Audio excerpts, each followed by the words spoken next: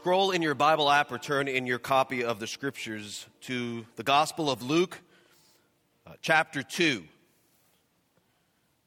Luke chapter 2.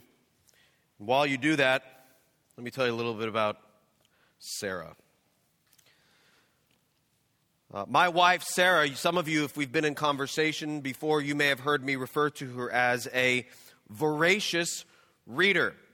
And that she is. It is not uncommon for Sarah to read upwards of 50 books in a year. 50 books in a year. Last year or the year before, I think she read 62 books. And not like, oh, I count that as a book, but it's a booklet. I mean like, books, like legit books. 62 books in a year. She's a freak. It's crazy. 62 books in a year. So here's the thing with Sarah. Sarah, as you can tell, likes to read, right? Like, why would she put herself through that if she didn't? I like to read what I like to read. Does that make sense? Do you hear the difference? Sarah likes to read. I like to read what I like to read. For me, reading is a means to an end. And therefore, I'm fairly selective in what I read. That's not because I don't like reading. I do. But it has to be worth the time invested. I think people who like to read, just generally speaking, they like the act of reading. They like that as something they're doing. And so what they're reading is slightly secondary to the fact that they are reading. And so while they have preferences, they tend to read more broadly than those of us who don't like to waste our time. That sounded judgy. I didn't mean for it to be that judgy. But one of the categories that Sarah likes to read in is historical fiction. Raise your hand, you've heard of this.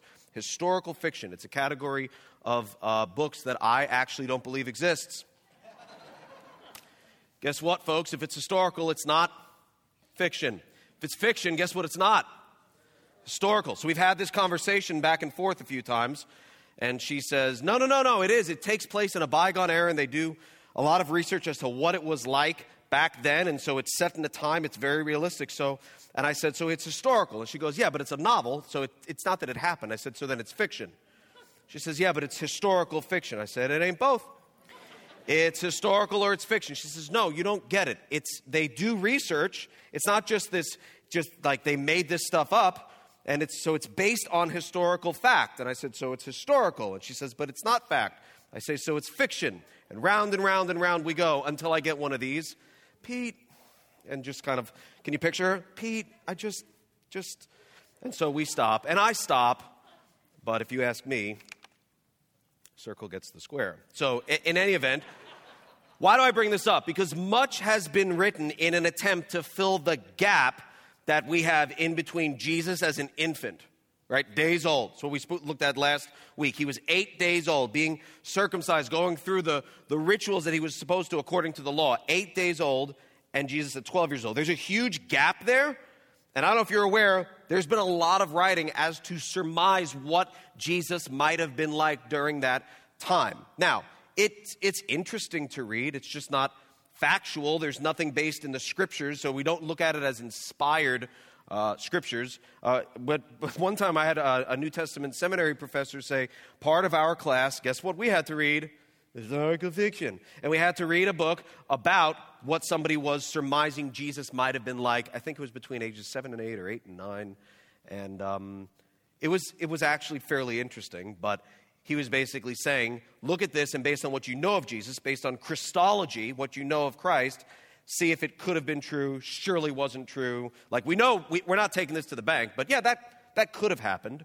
And there's lots of crazy things out there. And so there's a big gap right here. So you have to see that. In Luke chapter 2, look at verse 40. Luke chapter 2, verse 40, it says, and the child grew and became strong, filled with wisdom, and the favor of God was upon him. There you have it. Like, that's everything we know about Jesus between 8 days old and 12 years old. That's it. It's right there. One verse. That's what we know. That's all God inspired Luke to write about this huge space of time that we just don't have any record of. But we're here to talk about what we do know, as has been revealed to us in the Word of God. So let's get right to it. Luke chapter 2, let's pick it up in verse 39. So this is coming out of what we discussed last week, right? This is Jesus after he was presented at the temple. Jesus after they had done everything. Verse 39, and when they had performed what? Everything according to the law of the Lord, they returned into Galilee, their own town of Nazareth. And so that's a reminder to us of Mary and Joseph's love for God, their careful attention. We want to do everything according to the law. Why? Because we love the Lord. We want to please him with our lives. And so we see here a great love, a great devotion that Mary and Joseph had for God. And at that point, Jesus, being 8 days old, I don't think it's wrong to say he was kind of along for the ride, right? Like, so he was just going with where his parents went, but his parents were raising him in the detailed obedience of the law of the scriptures because they loved God. They were devout. They were careful to obey. And so there we see that they did everything according to the law. There's another reason Luke records that in verse 39, and that is because Jesus had to live according to the law perfectly in order for him to impute perfect righteousness to people like you and me who were sinners. And so Luke is a historian. He cares about detail, and he's like, I'm not writing it all, but you know the law? They did it all. Okay, moving on. That's what Luke says. They did everything according to the law, verse 39. Verse 40 says, and the child grew and became strong, filled with wisdom, and the favor of God was upon him. And now understand, again, between verse 40 and 41 is about 12 years. Okay, you got to see that. Whatever space there is, if it's just a space of a couple of characters in your Bible, or if there's a paragraph break, that space represents 12 years. Verse 41, now his parents went to Jerusalem every year at the feast of the Passover. And so his parents, they did this, it says in the next verse that they did this according to custom. So this was what they did. This was their thing. They would go up to Jerusalem at the time of Passover. Nazareth to Jerusalem was about 80 miles. And the trip would last 3-ish, 4-ish days. And so picture, if you want to, all of our campuses are roughly 80 miles from Lexington. So this is a walk to Lexington over the course of 3 to 4 days. So if you ask me, they're hoofing it, right? Like 80 divided by 3 or 4 days, that's like some pretty impressive through hiking. And so they're going down, they're going to Passover, and they would typically travel in large groups. Okay, so we see that later on. If you look at verse 44, it says, supposing him to be in the what? In the group, right? They went with a group. And that was probably because they enjoyed fellowship. Hey, let's go together. It'll be fun. But also for safety, right? There's safety in numbers. And so this is an 80-mile trek along the road. There's highway robbers and all sorts of danger that's out there for them. There's safety in numbers. It's not just one little family kind of making their way on an 80-mile journey. Let's go together. And so that's what they did. Verse 42 says, when he was 12 years old, that's Jesus, they went up according to custom. Now, the fact that Jesus was 12, that's not just a fun fact they drop in there. Luke is telling us a fact because it matters. And if you realize what 12 meant to Jesus as a Jewish boy, this was a particularly important time because Jewish boys were considered accountable to the law of God on their own at the age of about 13 years old. This was a transition later known as bar mitzvah, right? Which means son of the law or son of the covenant. So this was a time when Jesus would have transitioned into I'm going along with this because it's my parents' thing to it's not my thing. Okay? Just like kids growing up in believing homes, not much has changed. There's a certain time where you're going along because it's your parents' thing, right? You're why are you going to church? My parents go to church. Do you like it? Do you dislike it? I mean, you might like it, you might dislike it, but you're going to church because you are in your parents' household and then you go. But at some point in your life, you're going to make a choice as to whether or not that's something you want to do and whether you really love Jesus and whether you really want to have fellowship with other people. There's going to be a time in your life when you choose whether this is what my family does and I do it with the family or if this is my thing, if I have personal faith, love, and joy in the Lord. And so that's where Jesus is basically right here. He is now considered to be he's about to be considered to be on his own, not apart from his family, but no longer a child who's just going with the flow. So this would have been an important Passover. Verse 43, and when the feast was ended, as they were returning, the boy Jesus stayed behind in Jerusalem. His parents did not know it. Verse 44, but supposing him to be in the group, so let's stop there. And maybe you're like, that's a major parenting fail, to just suppose he's in the group. I can actually relate to that. I'm very that way. Like, I remember back when the Fort Thomas campus was the Newport campus, and we walked across the Purple People Bridge to do a church picnic right there under the Yellow Bridge, and there's picnic. We had a great time, and my kids, they're around somewhere. That is how we roll. It may not be how you roll. You might be judging me. That's fine. But that is how we roll. We all got there. There's a group. He's there around here somewhere. Can I see them right now? No. But they're around here somewhere. How do you know they're not drowning in the Ohio? I don't. But they're not. That tends to be how I think. It's just how I think. So I don't really judge when I hear them say, and then we would walk back across and I see my kids, but they're not all like, Sarah, I'll take 2, you take 2, we got this, let's do it. No, they're walking around, they're with us, I see them, I don't see them. So I suppose them to be in the group. Now maybe if I have to have my eyes on my kids at all times, every time. Not judging that at all, I'm just saying I get it. So I get what they said. When they supposing to be in the group, I'm not like, these people. I get it. I could suppose him to be in the group. Verse 44, but supposing him to be in the group, they went a day's journey. See, that I don't get. So that's a day's journey, okay? Can we just draw a line here? Like, I'm fine with sitting at a picnic for an hour, and I kind of see 2, I then see another 1, I see a 1, and then walking across the Purple People Bridge, which is a fairly short distance to say, like, I see 2, they're here, we're kind of holding hands, we got 1 in a stroller, we got 3 walking, someone's on someone's shoulders, it's fine. A day's journey? Joe, Mayor, what's the deal? A day's journey, wow. But that's just what happened. It's just what happened. Supposing him into the group, they went a day's journey, but then they began to search for him among their relatives and acquaintances. It's been a day. We probably really should see him. It's been a while. I thought he was with you. I thought he was with you. Why would you think he was with me? Well, because he's a kid. You take the kids. Yeah, but you're with the dudes. So he's a boy. Why would he go with... We got to find him. They look around for him, right? Do you have him? Do you have him? I thought you said you saw him. I said before, where's Jesus? I thought you said there's Jesus. Oh, we got to find the boy. Where's the boy? We got to look for him. So they're looking around, and they're trying to find him, and they don't find him. They exhaust all their options. They said they began to search from among their relatives and acquaintances. Verse 45, and when they did not find him, they returned to Jerusalem searching for him. Now, I've actually mentioned it before in a sermon that there was a time, there might be other times that I forgot about. There's one specific time where we lost Justin in Old Navy on Mole Road. He was little. It was just the 3 of us. He was our only kid at the time that maybe we had Jonathan and he was in a stroller, but Justin was with us and we're whatever. I don't know what we were getting shirts or whatever we're doing, standing around the racks. And all of a sudden we just don't see him. We call him. He doesn't respond. Sarah calls him. He doesn't respond. We look around the other side. He doesn't respond. We look near racks. We don't see him. So in your mind, there's a mental, he's probably fill in the blank, right? He's probably under the rack. He's not there. He's probably on the other side. He's not there. Justin! Hey, buddy! He's probably in the front of the store. He's probably in the... But after you exhaust all the probablys,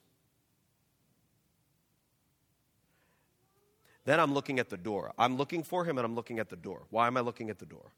Because did he leave? Is he going to leave? Is someone going to take him out? I'm not saying I'm panicky, but I've transitioned from he's probably somewhere to where is he? And for me, I was just telling someone in between the services, I tend to go from he's fine. He's probably somewhere. I always kind of assume we're gonna find him to he's probably dead. Like I'm not that in between like, oh gosh, what do you think he's okay? Do you think I'm going to he's probably fine to like he's gone and I don't have a special set of skills that Liam Neeson has, so I'm not able to get him on my he's gone. He's gone. And we're looking around and all of a sudden like a Old Navy employee comes walking out of the stock room with Justin. Big smile. Justin, look who we found. And he's got that look that, did you not know that I would be looking for hangers? Like did you? I knew where I was the whole time. I was fine. So, if you think about that, he's probably with the group, right? He's probably with the group. He's always with the group. You see, he's not, that's fine. Have you seen All right, I'm going to check in the front of the...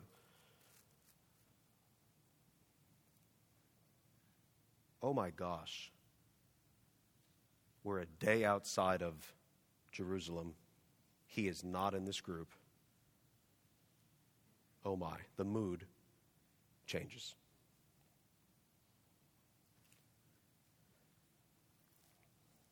Verse 45, when they did not find him, they returned to Jerusalem. What was that trip back like? So they're a day outside of Jerusalem. Then they have to go how far back? It takes a day to go back. Did they go with a group? Did they go with friends? Did they go alone? Is it scary to take that trip? What? Do you ever notice when you speculate, you never speculate to the positive? You think they were saying, you think Mary looked at Joseph and said, Joseph, what if he is sitting among holy men of God? Not a parent on God's green earth, bro. Like, that's not, no way. They're like, what if he's dead? Is that crazy? Jerusalem during Passover. Tons of people. What if he's dead? What if he's hurt? What if we've lost him? We've lost our son. We've lost God's son. But that feeling of, we laugh and it's fine. We know the end of the story, right? Mary and Joseph didn't. And so, oh my gosh, what do you think could have, I know I saw him, but then why would he not be with us? What happened? He's always with us. He wouldn't leave us. Maybe somebody took him. Just that walk back, it just kind of boggles my mind. So let's think about this. Verse 44, they suppose he's in the group. Then they begin to search from among their relatives and acquaintances. So there's a day traveling thinking he's in the group, right? A quick search, then realizing he's not in the group. A day returning to Jerusalem, speculating, wondering, fearful, anxious.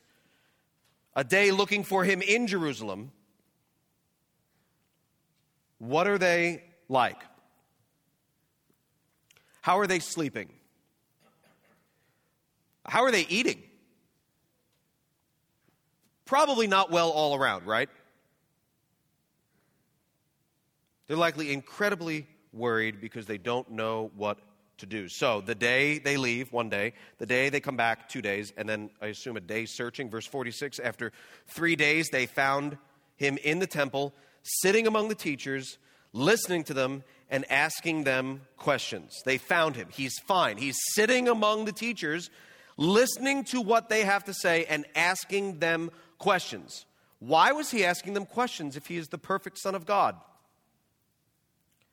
Because Jesus is fully God and fully man. And so he grew and learned and developed as a human being. When he stepped down from heaven and came in the form of a human being, he didn't, you say, but he's God. Yeah, but he didn't come out of the womb talking. That's super scary. He didn't come out of the womb like, oh, I know how to walk. It's not a big deal. No, he had to be taught to talk. He had to be taught to walk. He had to be taught how to eat. He was taught all of those things. He developed just like any other young boy, just without sin. And so he's asking questions because that's what boys do. They ask questions. Hey, what about this? What about that? So he's sitting there and he's asking questions. But look at verse 47. Here we find Jesus asking them questions, but it's also this.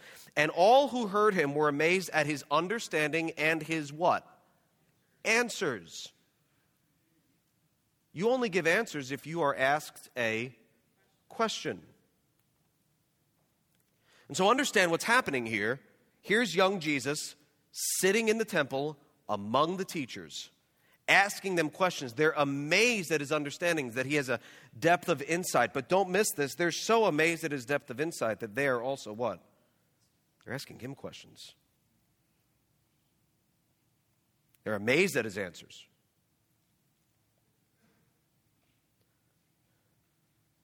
This is an amazing time in the life of Christ. At a time when he would be in the Jewish faith, right, transitioning from being a child of a believing home to a believer, right? And saying, am I going to take this? And so he is sitting there with the teachers, listening, but also what? Teaching. At 12. answering their questions. And people are amazed. They're amazed at his understanding and his answers. Verse 47, and the word answers, that's a Greek word. It means answers. Like, it's not like, what did that really mean? Did it really mean answers? In fact, the same word is used in John 19 when it says that when Pilate was questioning Jesus, Jesus gave no what? Answer. So it's the same Greek word. It like legitimately means answers. 12-year-old Jesus. The title of the sermon is, it's 10 AD, Do You Know Where Your Children Are? I'm excited about it. I was really excited about that title. Anyway, point number 1. You need to be careful not to personalize that which isn't personal.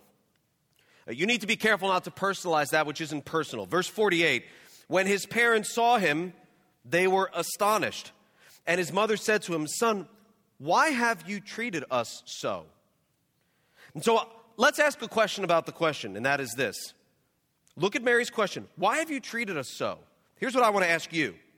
Is there an answer Jesus could have given to satisfy Mary's feelings at that moment? Surely not. Son, why have you treated us so? Jesus, I'm glad you asked. Here's why, because I want you to know. No.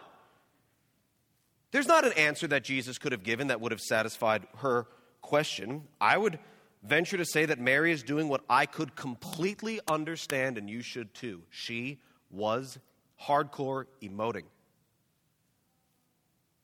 Why would you do this to 3 days missing her child, thinking he was lost, thinking he was in danger, thinking maybe he's dead. 3 days of traveling a ton. 1 day of searching, probably not sleeping or eating well. She's spent. I get it. No judgment, girl. I get it. You are spent and you see your son, you're astonished, but the first thing you say is, why would you do this to us? But understand what the question is designed to do. The question is designed to make someone feel a sense of guilt. Right? A sense of guilt. Maybe remorse, but really guilt or shame. It's one of these, this face. How could you? Why would you? Why have you treated us this way? And she goes on, she says, Behold, your father and I have been searching for you in great distress. Before he can even answer, how many of us have been there, right? Where you ask a question, you're not really wanting an answer. You really it's a question, but it's a statement. Why would you do this to us? Do you know what I've been through? Let me tell you what I've been through. It's like, do you want me to answer? No. And the answer is no. It's just emotion. It's grief. It's sadness. You're happy. You're ticked. You're glad that the kid's safe. But why would this happen? Why would you? We always go together. This is not how we raised you. We always stay together.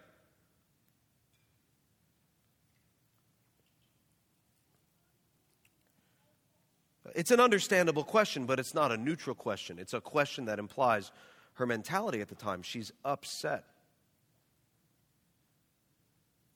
And she's personalizing that which isn't personal. Okay, so Jesus didn't stay back. I'll show them. Let me show them that I'm the Son of God. I can take care of myself. No. I'll show my parents who's boss. No. So she is personalizing that which isn't personal. Who among us can't relate to that, right? I can. I can't tell you how many times I've looked back upon a situation and realized I took something personally that was really not personal. I took that personally, but it really wasn't personal. It wasn't against me. And I bet it's the same with you too. It's our go-to. It's a method of self-defense. Adam does it in the garden in a sense, right? God says, have you eaten from the tree I commanded you not to eat? And Adam, before he says yes, he says what? The woman, what does he say? The woman you gave me, so thanks for that. The woman you gave me, she gave me the fruit to eat, and yeah, I ate. How could you do that to me? I've not been living that long. I'm sitting here naked in the garden, hanging out with the animals, naming them and all, and you give me this woman, and she gives me what? Wow.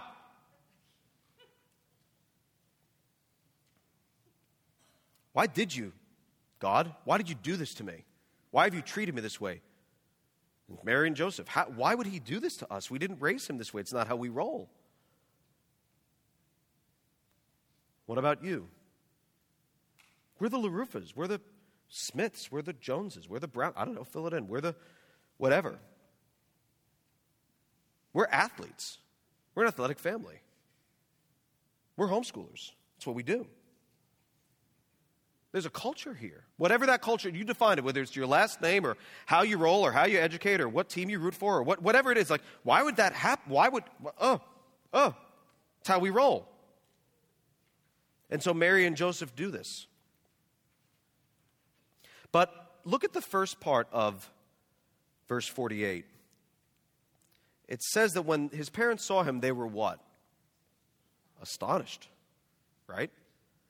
So what I want to do is I want to present to you, it's in your outline, but 4 signs that you might be taking things too personally.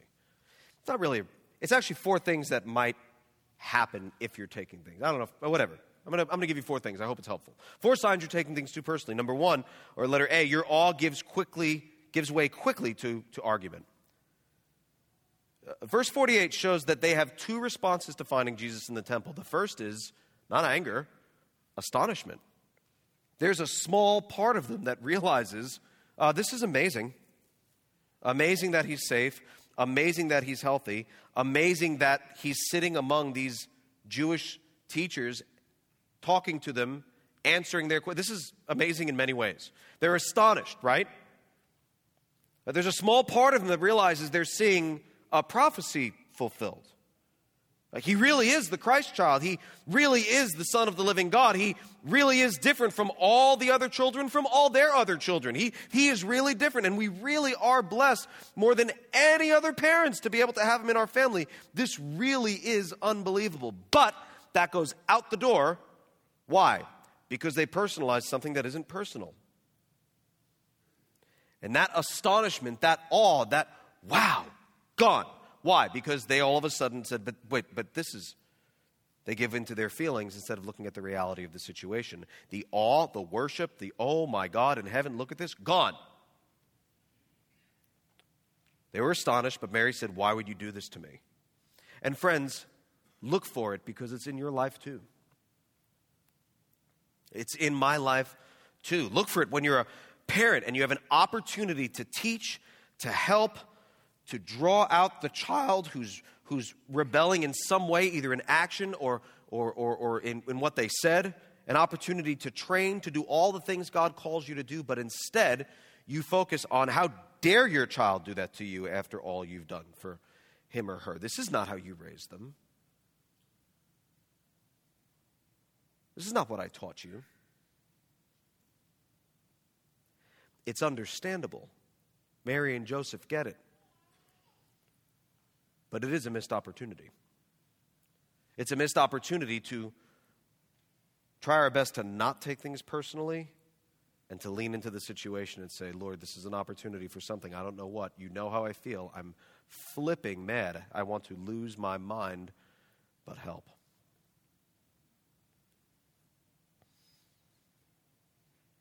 Instead of, wait, I work hard. Do you know how hard I work to provide? Do you know what your mother and I, what we say no to so we can save enough money so we can go on this vacation and we're here one day and you're going to act like this?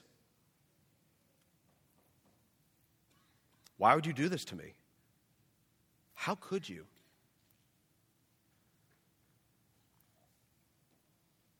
Look for it during those opportunities. Look for it when you're a friend of someone who responds differently than you thought they would. And instead of trying to draw them out or better understand why they're doing something, your first concern is why they would do that to you.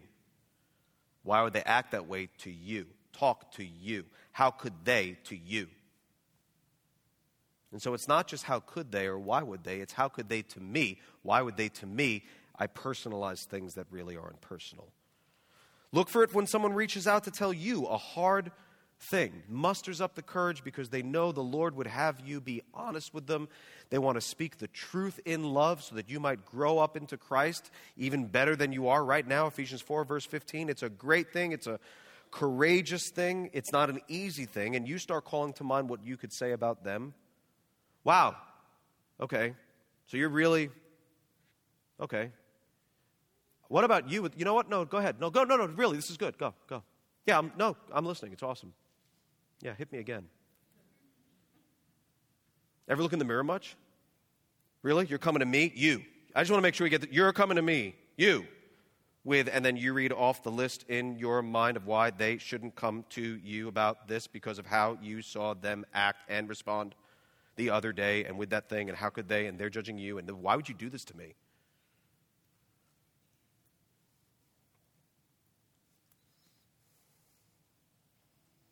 If you take things too personally, if you personalize that which is not personal,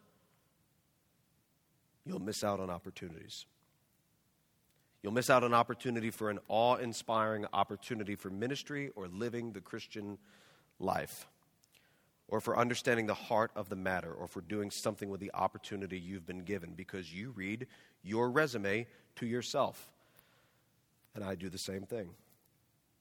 I work hard for this. I don't deserve this. I try my best. I do this. We raised you differently. I'm not the best dad, but I'm not a bad dad, and I'm a good citizen, and I shouldn't be treated this way, and I can't believe this. How could you? I'm a good employee. I don't deserve. Why would you do this to me? Policy changed, company-wide. Why would they do this to me?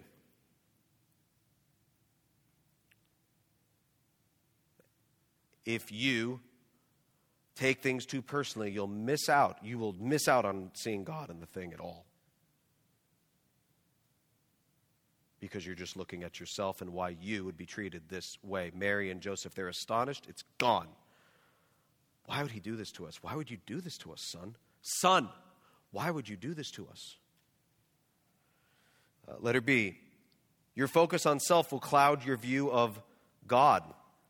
Look at verse 49. Luke 2, verse 49. Jesus said to them, "Why were you looking for me?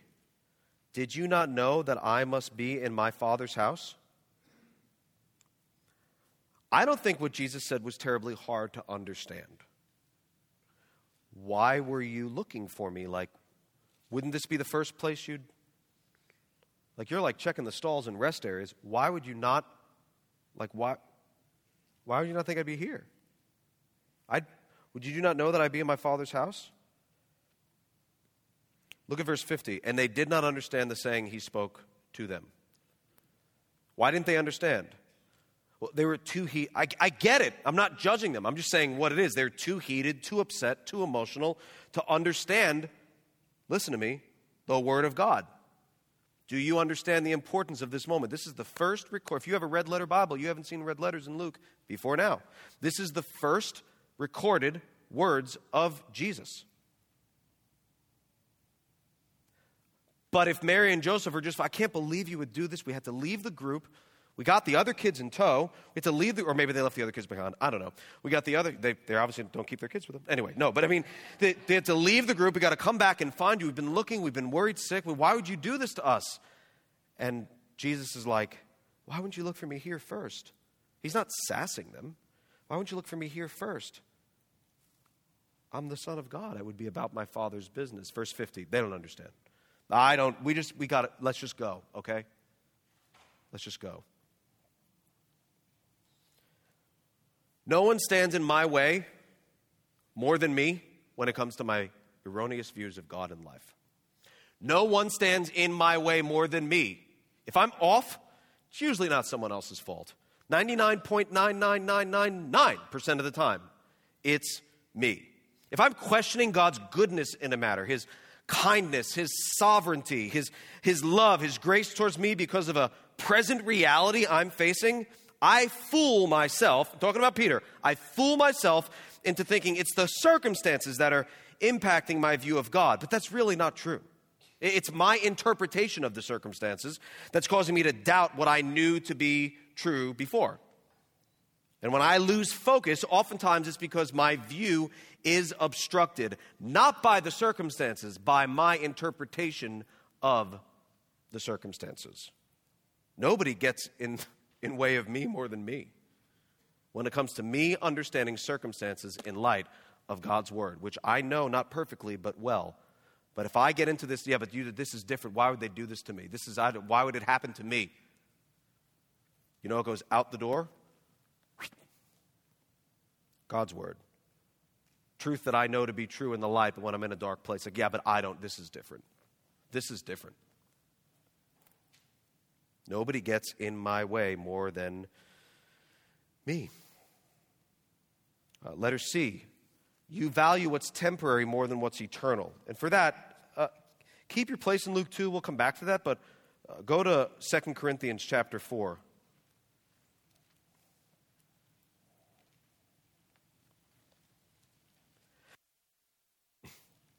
2 Corinthians chapter 4, look at verse 17.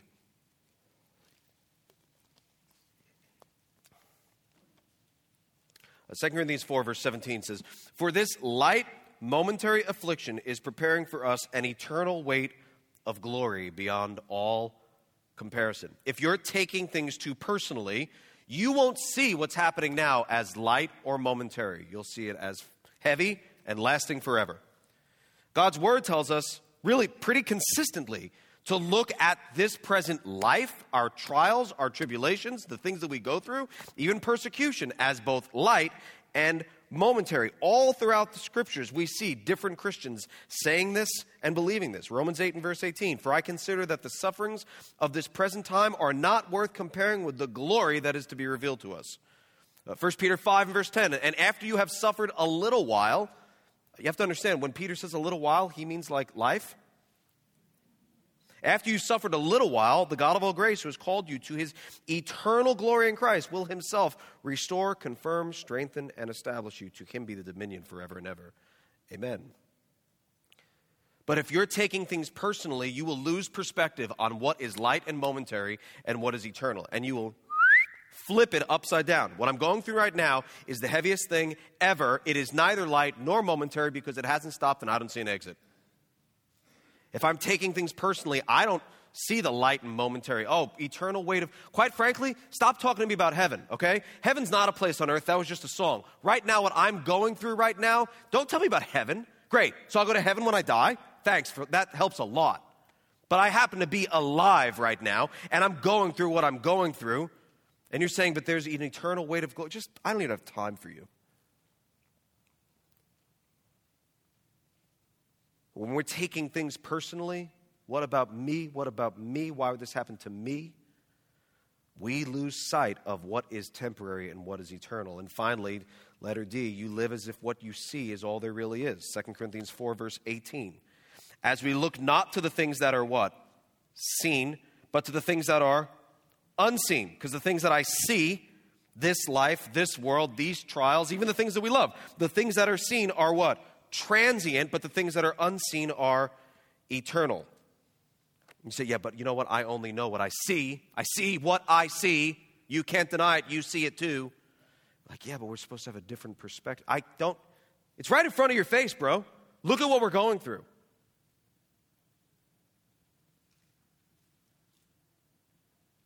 What about you? When was the last time you think you're taking something personally? That didn't really make sense. When was the last time you took something more personally than you should have? The sad thing is, we usually realize it after the fact, right? Like if you knew it right now, you would at least have a shot of stopping it. But if we could open our eyes and look for it and say, am I really taking things personally? Am I taking that person more seriously? Is that child have a vendetta against me, or is that child doing something that has to do between him or her and God, and I'm actually just a parent in the process? It's not how would you do this to me, it's why would you do this, sweetie? Why would you do this, son? Not how dare you do this to me. But we'll miss out on those opportunities in life, in parenting, in relationships, in fellowship, in friendships, if it's all about, no, this is a personal thing. This is personal. You need to be careful not to personalize that which isn't personal. Back to Luke chapter 2. Point number 2, you need to submit to authorities even when they're imperfect. It's like a super great Sunday to be preaching that, but Luke chapter 2, verse 51. What did Jesus do? He went down with them and came to Nazareth and was what? It was what? Submissive to them. What could Jesus have said in return to Mary and Joseph? A lot. And anything he would have said would have been right, because he's God. If Jesus looked at his parents and said, hey, you know what? Have you ever thought of this? I created you.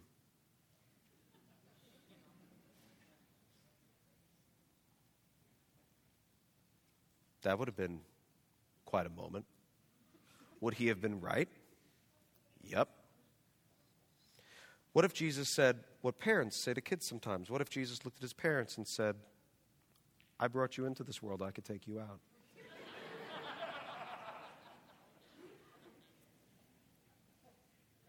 Would he have been right? Yep. Jesus does none of that. Instead, verse 51, he went down with them and came to Nazareth and was submissive to them. Even after 12-year-old Jesus corrected his parents, he remained submissive to them nonetheless. He could have said, you're idiots. You're fools. I'm God. I'm the Son of God. He submitted to his imperfect earthly parents because they were raised up by his perfect heavenly Father. Turn to the book of Romans, chapter 13.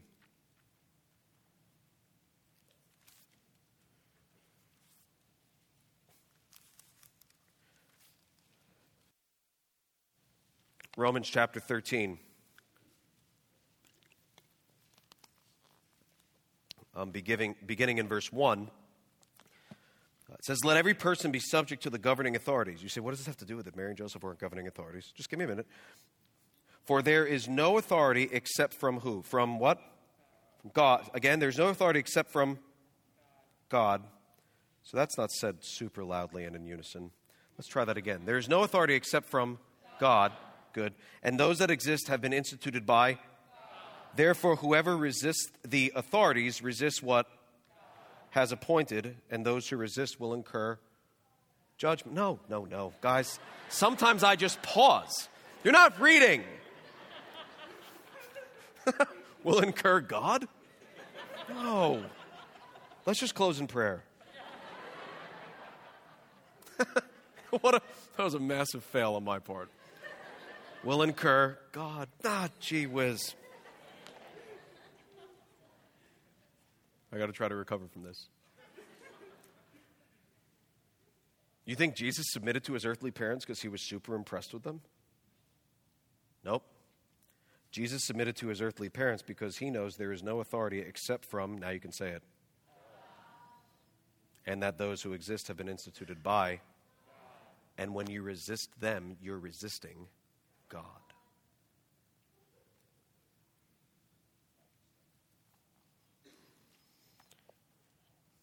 It wasn't because Jesus had so much admiration for his earthly parents. It's because Jesus had so much love for his heavenly Father.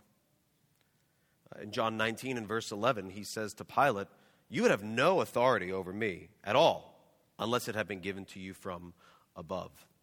Listen to me. Submission is not an action. It is not. You can do what someone says all day long, every day for the rest of your life. Dot every I, cross every T, exactly as they say it, and still not be submissive. Submission is not an action. Submission is an act of the will.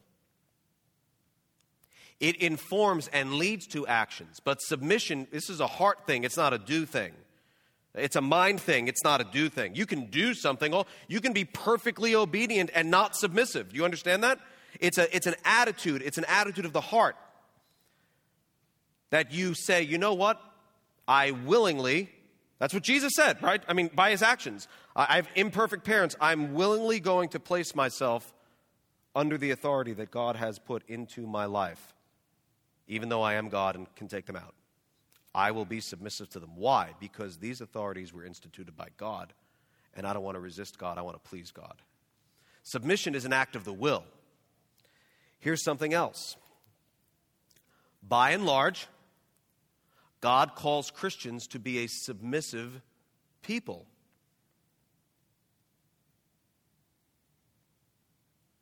By and large, God calls Christians to be a submissive people. Stop with the outliers. Okay, people are like, well, if the government were to come up to my house and try to steal my kids, I should just do that? Before I answer that question, I usually ask a question. Did that happen to you? Is that happening that I'm unaware of? People always ask these extreme questions to try to make it not necessary to obey God in the norm, like just in the norm of everyday life.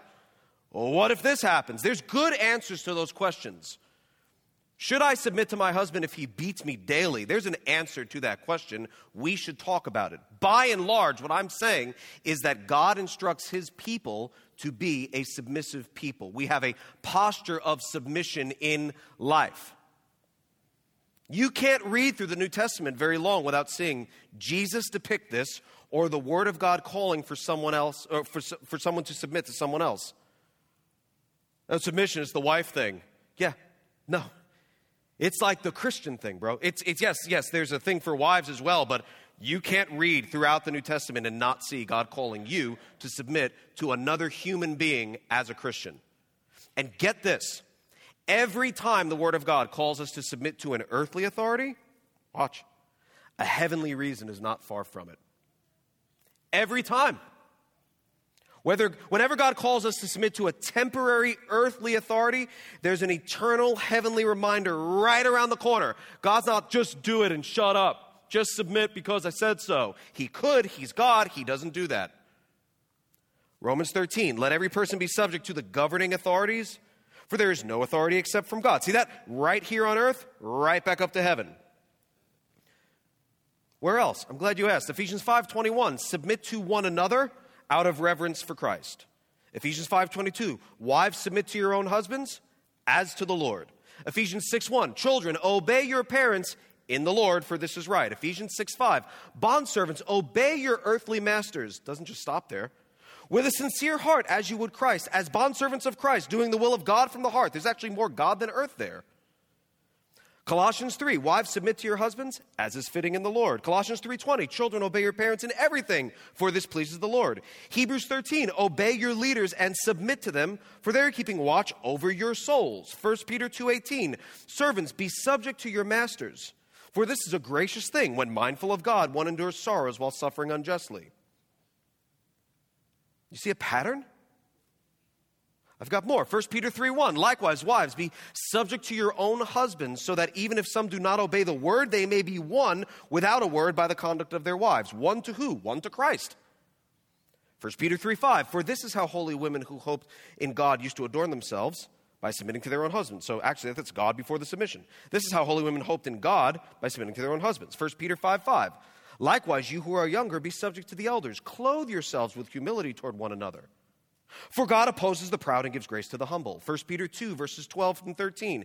Keep your conduct among the Gentiles honorable, so that when they speak against you as evildoers, they may see your good deeds and glorify God on the day of visitation. Be subject for the Lord's sake to every human institution. Do you see that? Earth, heaven. Heaven, earth. Submit to the God. God, people. People, God. It is constantly connected.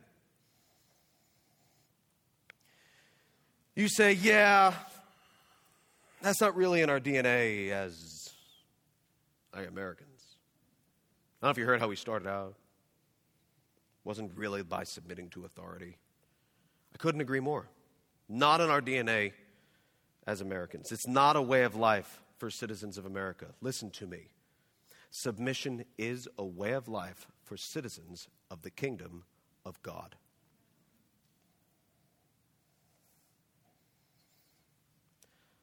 I don't know if I see it that way. I get it. It's hard to read the Bible clearly if you're looking through the flag. Put it down. I'm not patriotic. I'm glad you have it. But it will obstruct your view. Do not wrap your Bible in your flag. Read it for how God wrote it. What about you? What authority has God raised up in your life that you find yourself reluctant or refusing to submit to? Not what authority is in your life. There is not a single authority in your life that has not been raised up by God.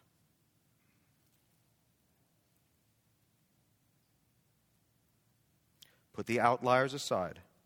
We're talking about the normal way of life. I want to know, what authority has God raised up in your life that you are reticent, reluctant, refusing to submit to? One of Jesus' the first earthly recorded action of Jesus here in Luke 2 is he's submitting to his imperfect parents. This is the first choice Jesus had to make. You know, Jesus was so obedient. Look at how he was circumcised. He was 8 days old, bro. He was laying there. He just goes along with the flow with his parents.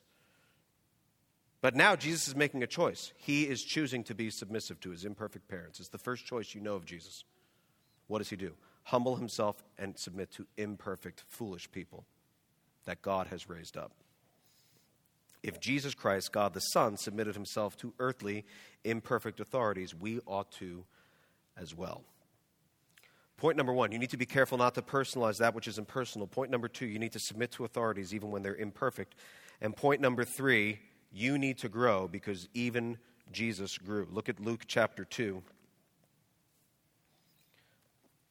Do you notice the beginning and end of this section is bookended by verses that talk about Jesus growing? Look at Luke chapter 2 and verse 40. And the child what? The child grew and became strong, filled with wisdom, and the favor of God was upon him. Look at verse 52.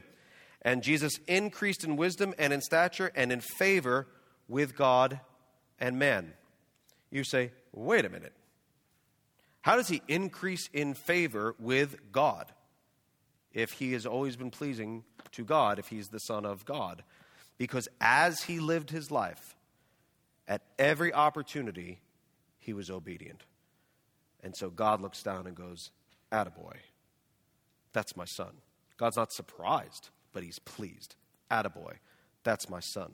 Look at him. He's suffering well. Look at him. He's serving well. Attaboy, keep it up. Grows in favor with his heavenly Father. And my point is, if Jesus has to grow, we do too. In favor with God and man. You are like Jesus if you are growing in favor with God and man. Jesus grew through suffering. Jesus grew through obedience. We don't have time, but it's all there in your outline. He actually he is perfected in his obedience. At every opportunity he had, he suffered well. Every time he was tempted, he did not give in to temptation. He suffered well. He served well. Turn to Hebrews 4, verses 15 and following as we close. I'd like to ask the worship team to come on up.